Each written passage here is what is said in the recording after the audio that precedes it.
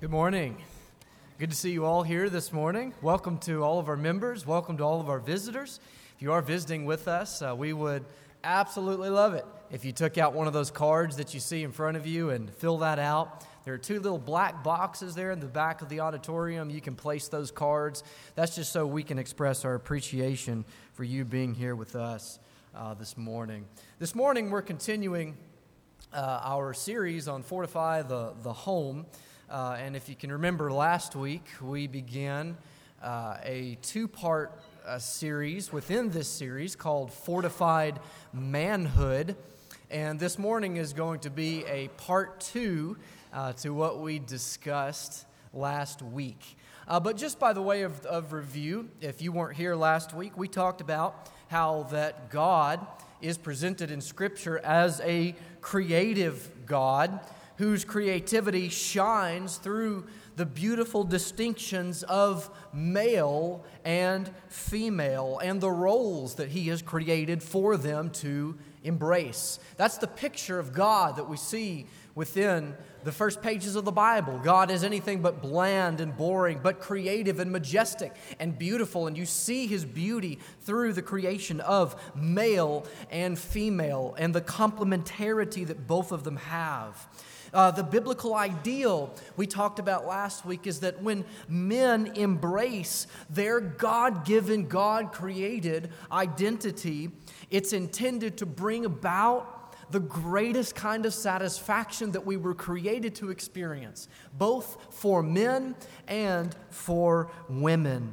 And when women likewise embrace their God-given identity and their God-ordained roles, it's intended to bring about the greatest satisfaction for both women and men. And ultimately, it brings glory to the God that created them both in His image. But the common notion, and we talked about this last week, that exists within the Western world today especially is that God's design that we see begun in the book of Genesis and then echoed all throughout the Bible, that design is not the best. The common notion in our culture today is that there's a much better way to be a human being, which is seen in hundreds of ways that are echoed in the media and within modern culture. We see the God-created roles of male and female very truthfully being neglected, being devalued, being undermined, being mocked, and being replaced by something else. The truth, and the church is a pillar and a buttress of the truth. We need to be committed to revealing truth to the world, an accurate perception of what is real. The truth is that when God's design is subverted, devalued, or replaced with something else, the story of the fall of mankind that we read about in Genesis chapter 3 is replayed over again, and the effects that come with that subversion of God's creativity, of God's design, of God's way of things is devastation and catastrophe. That's why we as the church of Jesus Christ, that's why we need to be a people who uphold the beauty of God's design and allow that to shape our homes. To fortify our homes, we must recover. We must model. We must promote a biblical vision of what it means to be a man and what it means to be a woman. We need to have a vision of what it means to be a man, what it means to be a woman, informed not by our culture's perception of reality, but rather informed by the Word of God. And we need to model that vision in our lives and promote that vision to our children so that we raise up image bearers who reflect God's beauty and glory and majesty. So, our goal in this portion of the series, it's not to cover the entirety of manhood and womanhood, but rather our goal is to look at the heart of manhood and womanhood, God's design for manhood and womanhood in the context of the home. And we begun that last week. We started with manhood. We looked at a man's role in the home as summed up in three ideas, basically, that you see on the screen. And that is benevolent leadership, loyal protection, and devoted provision. Benevolent leadership, loyal protection, and devoted provision. And remember, like I said last week, these qualities are not automatically exclusive to men. Women, likewise, are to lead, protect, and provide at times in appropriate ways, which is perfectly legitimate according to God's design. But these traits that we're talking about are more associated with masculinity than femininity, according to God's order of things that we see revealed within Scripture. And a godly man needs to seek to embrace them as his divine calling from God in the home. Benevolent leadership, loyal protection, and devoted provision. We looked at the first one last week. And just a basic review, and then we'll move on. We looked at benevolent leadership. We talked about how mature masculinity, it bears primary responsibility within the home. The man is the head of the house. He is the head, the leader, and embraces that role to the best of his ability. That doesn't mean that women have no responsibility within the home. We're going to talk about that here within the next few weeks. But the picture that the Bible gives us is that mature masculinity, it bears primary responsibility, and more specifically, primary spiritual responsibility within the home. Likewise, we talked about how mature masculinity expresses its strength through the willingness to sacrifice for the good of the home. That's how a man expresses his strength in his self-sacrificial giving nature, the nature of God that is displayed through Jesus Christ. Manhood by God's intention is not defined by domination, like a tyrant ruling his home that's living to be served by those in submission to him, which is the common ideal of manhood in our culture today, but that's not biblical at all. Mature masculinity is self-sacrificial. It sacrifices itself for the good of the home. That's what leadership means. Again, we talked about how mature masculinity, it doesn't assume that it's automatically superior over the wife, but it leans upon her strengths to enhance its leadership in the home. Mature masculinity listens to the wife, maintaining its headship at the same time. And then lastly, we talked about how mature masculinity recognizes that godly leadership, it requires continual repentance. It requires continual humility and leans upon the grace of God throughout its leadership and its headship. It realizes that you're not going to do everything perfectly. You are going to fail at times. But a man after God's own heart gets back up, leans upon the grace of God, and keeps moving forward and embraces that masculine leadership role that we see within Scripture. Now, the second idea that I want to talk to in the meat of the today's lesson, two things. I want to talk about loyal protection and devoted provision in the context of the home and man's role, the man's role in it. So let's talk about loyal protection. A godly man is one who protects his home in a variety of ways, and we're going to look at a few of those general points here in a moment. And the first one, the first sub-point that falls under the category of loyal protection is this: mature masculinity, it seeks to give a sense of security to the home. King Loon, in C.S. Lewis's The Horse and His Boy, said this about kingship, about leadership. For this, he says, is what it means to be a king, to be first in every desperate attack and last in every desperate retreat. And when there's hunger in the land, to wear finer clothes and laugh louder over a scantier meal than any other man in the land. In other words, to be a leader, to be a king, to be somebody that exercises headship over a nation, over a group of people. To be a leader, what that means is to provide a sense of security to those you are leading.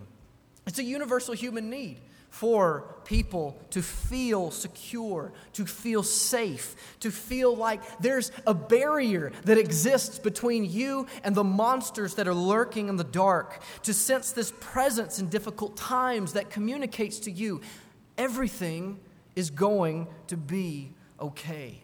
And there's just something so natural that exists within the male heart, which seeks to give that sense of security to the weak and to the vulnerable, to those who can't produce it themselves. And at the same time, we'll talk about this later, there's just something so natural within the feminine heart, within the female heart, that seeks to accept that security from worthy men.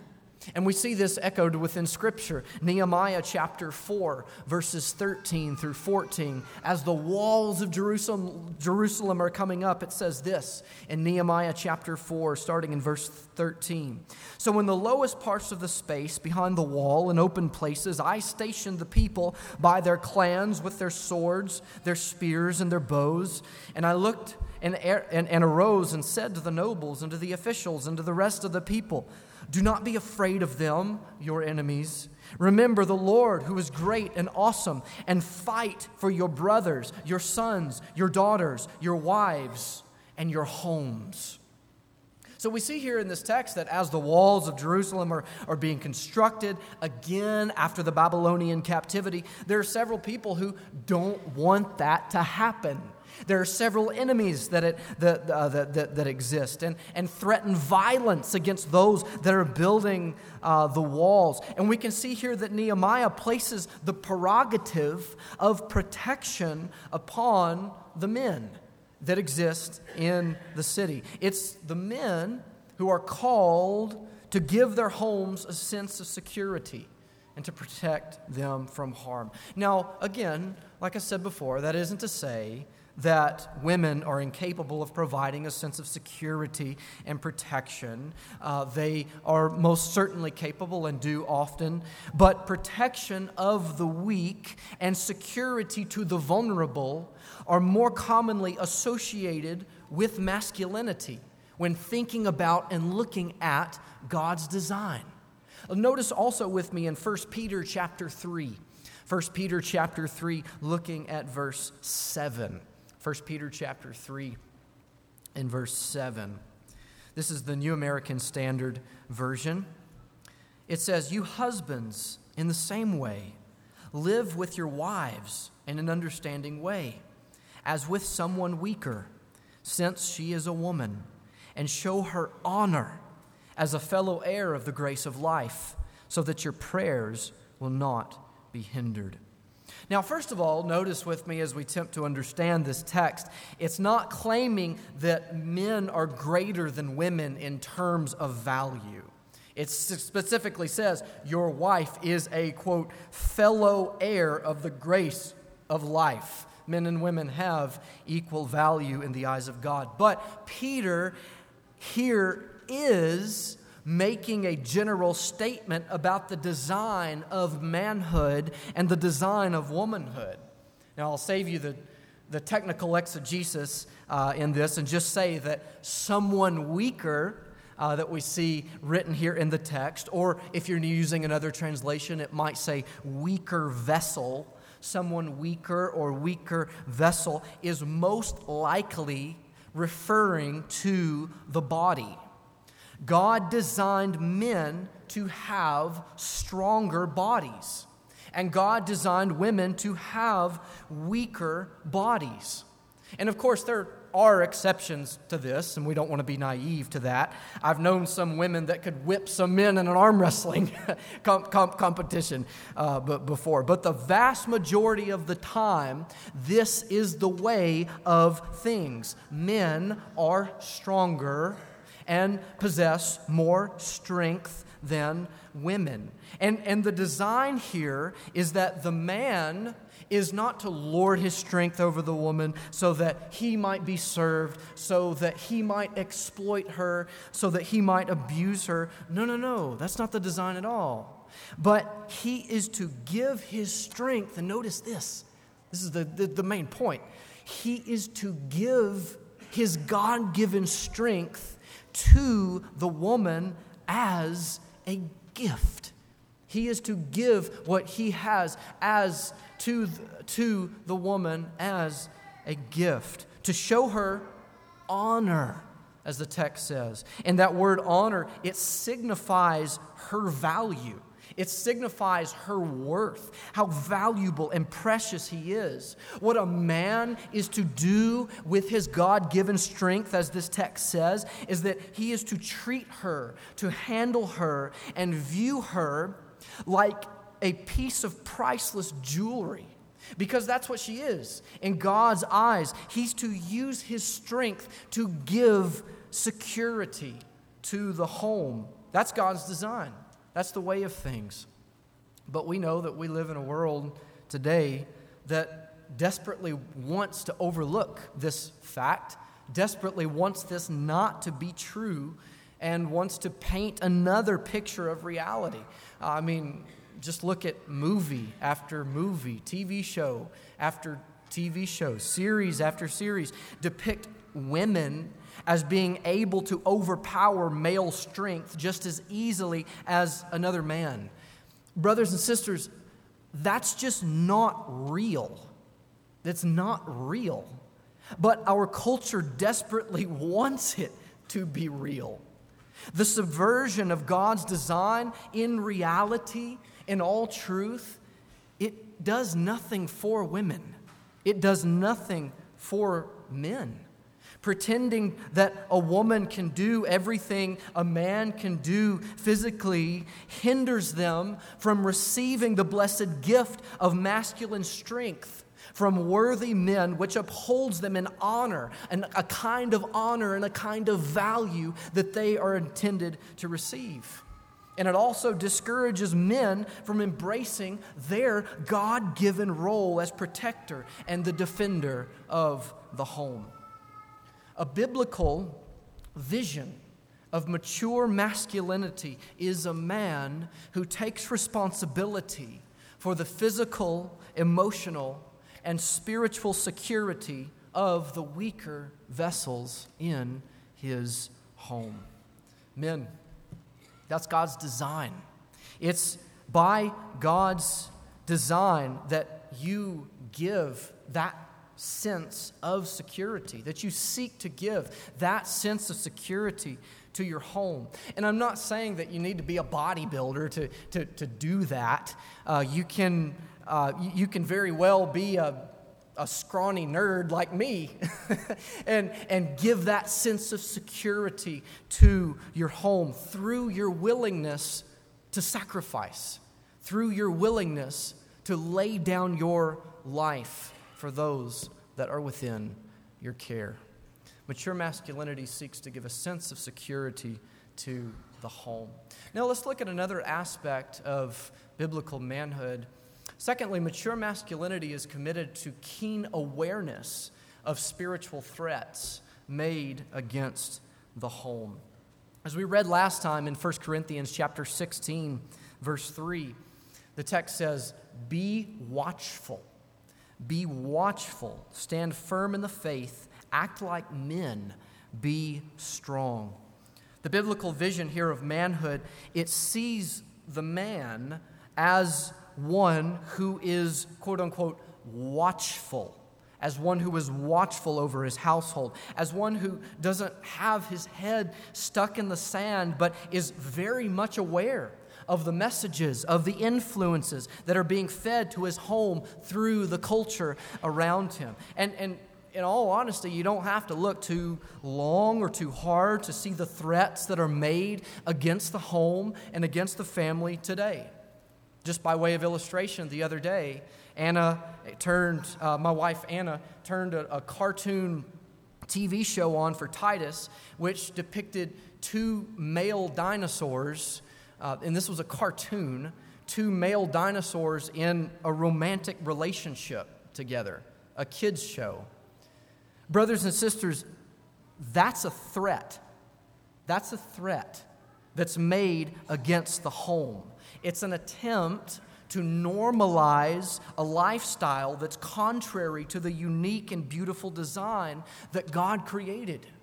In fact, one of Disney's executives vowed last year, I believe it was in March of 2022, to include much more LGBTQ plus characters in their production for children. And they're not the only ones, not just trying to single them out. But here's a father's attempt. Here's my attempt to practice this principle of being keenly aware. So take it for what it's worth. I think, personally, that the most dangerous worldview that's being fed to our kids today isn't Darwinian evolution. And maybe that was true 20, 30 years ago, Darwinian evolution being taught in high schools, in colleges. I don't think that that's the main threat. It's a threat, but I don't think that that's the main one that exists upon the home today. The most dangerous, in my view, worldviews that are making their way into your home every day by the way of school and college and media is radical feminism, is the LGBTQ plus and transgender agendas, which religiously pursue the demise of marriage and the family. And I realize I don't have kids in high school. I realize I don't have kids that age. However, I was a youth minister for about 4 years at the Laverne congregation, and I was closely tied to our teens' school life and the things that they experienced. I was heavily involved with their daily interactions, and they would tell me all kinds of things. And I experienced personally these worldviews permeating themselves throughout their high schools and college campuses. Just a short story at one of our youth events that we had several years ago. One of our students invited a friend from school, and as she approached the building, I was just standing at the door, and I opened the door for her and greeted her.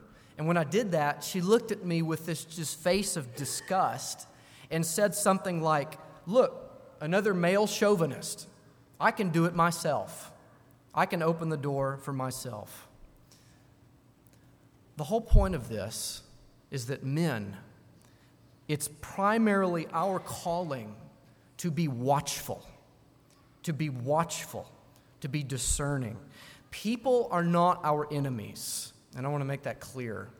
People are not our enemies. People who promote these ideologies, they're precious souls that are being deceived by the enemy who calls evil good and good evil. And that's the attitude that we need to embrace. That's the attitude that we need to have. But we as men of God and spiritual protectors of the home, and the reason why I'm giving you all of this is that we need to be keenly aware. We need to be aware of the messages, of the influences that are making their way into our home. This means, men, we need to be involved, much more so, in our children's lives. We need to show a committed interest in their activities, in what they do, in who they hang out with, in their friend groups, in their emotions. in a way that communicates that I truly care about you and want to see you thrive. We need to show them to the best of our ability that we have an overall grasp on reality, on their reality. And we need to be comfortable and prepared to talk about these things and these things that they experience, these things that they go through. And if you don't think that you can do that, you might think that you might be ill-prepared for that, and that's okay. Seek help. Seek Christian counsel with these things. Because your role as protector is as important now as it has ever been.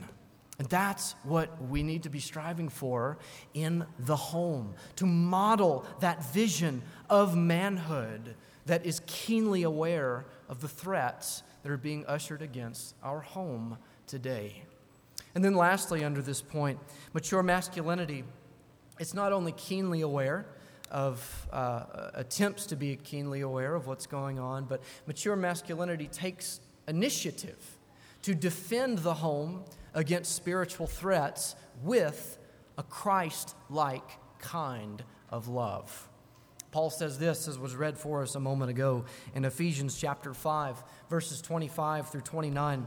Husbands, love your wives as Christ loved the church. And notice what Christ did for the church. He gave himself up for her, that he might sanctify her, having cleansed her by the washing of water with the word, so that he might present the church to himself in splendor, without spot or wrinkle or any such thing, that she might be holy and without blemish. In the same way, husbands should love their wives as their own bodies. He who loves his wife loves himself. For no one ever hated his own flesh, but nourishes and cherishes it, just as Christ does the church. This text says that Christ, what he did, he laid down his life for his bride. He paid the ultimate price to protect, to defend those in his charge. He recognized the spiritual threat of sin, of hell, and he took action against that threat.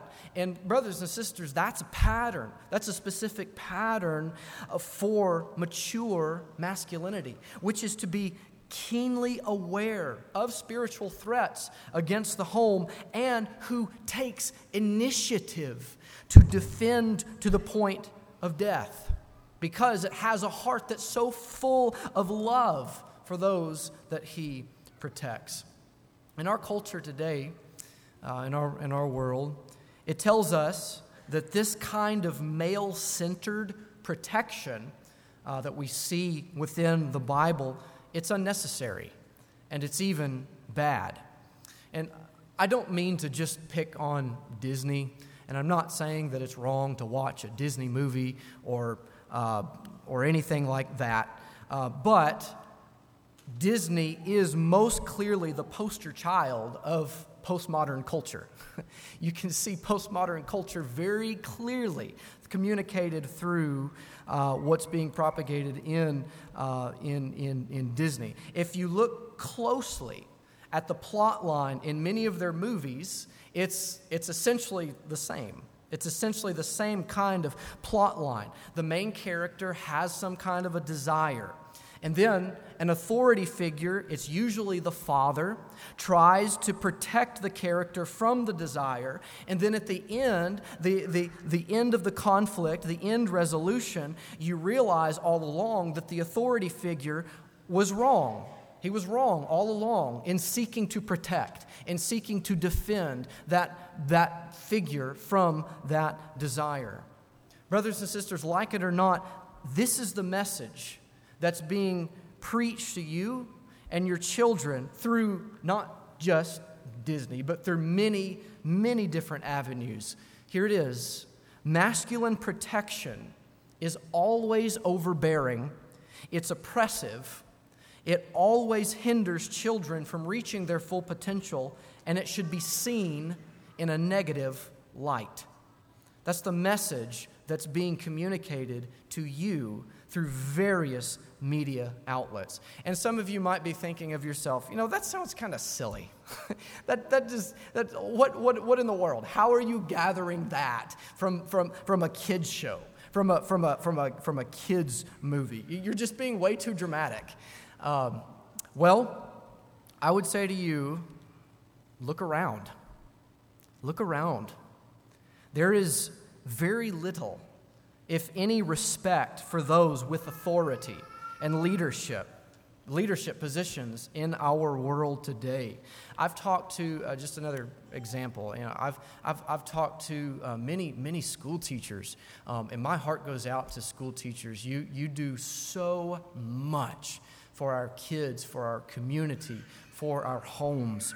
But I've talked to many people who teach school, who say that the lack of respect among children today, it's getting worse, and it's getting worse, and it's getting worse. And it's most likely, I've heard from them, from their own mouth, that it's because we've become products of the messages that we are receiving on a daily basis. So, my point, men, our world today, what it's saying to you is that it's unnecessary and it's bad for you to embrace your role as an authority figure within your home. And it's bad, unnecessary for you to take the initiative to defend your home and protect your home against spiritual threats. But doing so is absolutely essential for those that we love most. As we see within the pattern of Jesus, Jesus Christ fought valiantly to rescue and defend his bride, which is the pattern for biblical manhood. So the biblical vision of manhood, it sees the home, it sees those in his care as deeply precious, as deeply valuable, and will fight valiantly in a spirit of Jesus-like love to protect those in its care. What does that mean? What does that look like practically? That means that men, we need to take seriously what our home is watching, what we are ingesting, what we're allowing our kids to see and be exposed to. We need to take seriously what our home is wearing, the clothes that we wear. We need to take seriously where our home is going, what places we're allowing them to go and allowing them to be influenced by. We need to develop proper standards and enforce those standards in a spirit of Jesus-like love. As I said before, as I quoted before, I'll quote again in 1 Corinthians chapter 16, verses 13 through 14. Be watchful. Stand firm in the faith, act like men, be strong. Let all that you do be done in love. The last part of that says, let all that you do be done in love. That defines what it means to act like a man. That basically defines manhood in general. A man takes initiative to defend his home in the same spirit that Jesus displayed toward him, a spirit that has a heart full of agape love toward those that it protects. Now, as we begin to wrap up, let's talk about the last trait of biblical manhood, and that's devoted provision. Very briefly, mature masculinity seeks to ensure that the basic needs in the home are met, and we kind of talked about this on Sunday night last week, but that's not to say that women can't work outside of the home. We looked at Titus chapter 2 last week. But by God's design, it is the man that should feel the main burden to provide the basic needs for his family, to put food on the table, to offer clothes and shelter toward those in his care. And then lastly this morning, mature masculinity provides an aurora of spiritual strength, much more than physical, but spiritual strength to the home. And I don't think that it can be understated here how the kind of impact on children and families when a father shows this kind of unwavering passion to be like Jesus, to grow in Jesus, and to reflect the character of Jesus in his own life. Statistics say that children are more likely to embrace the faith of their parents when they have a father who's deeply invested in the faith himself. And I just look at my own life as a practical example and see from the very beginning.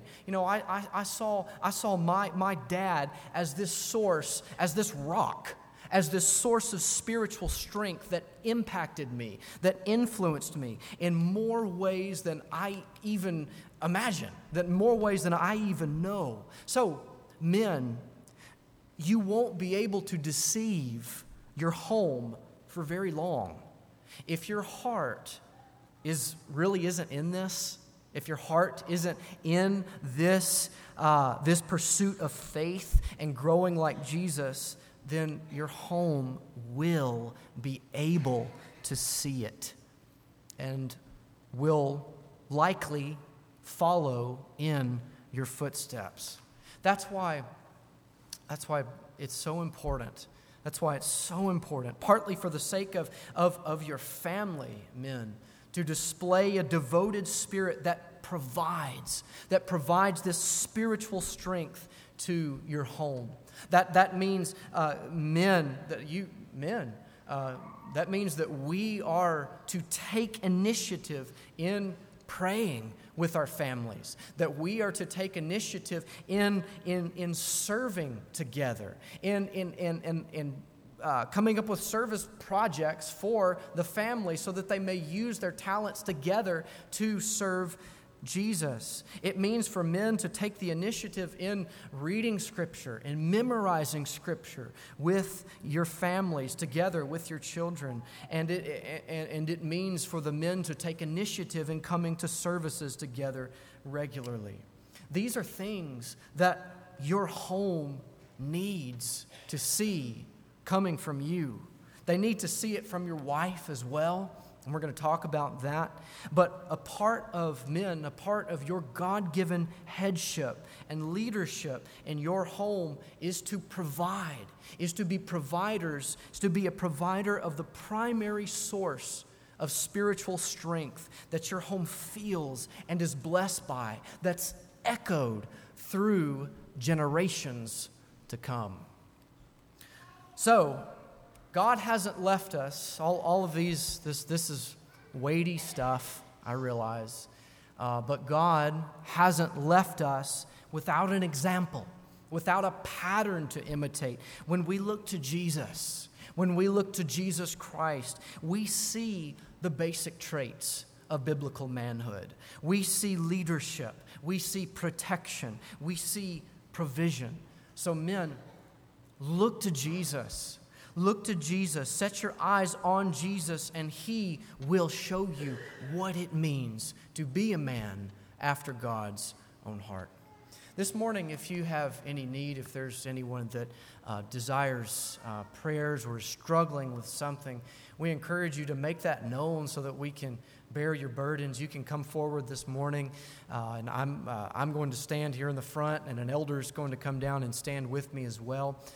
And you can come forward and make that known. Or if you don't know Jesus Christ, you have an opportunity to embrace a relationship with Him through belief and repentance, making a decision right now to go the other way, to do things God's way.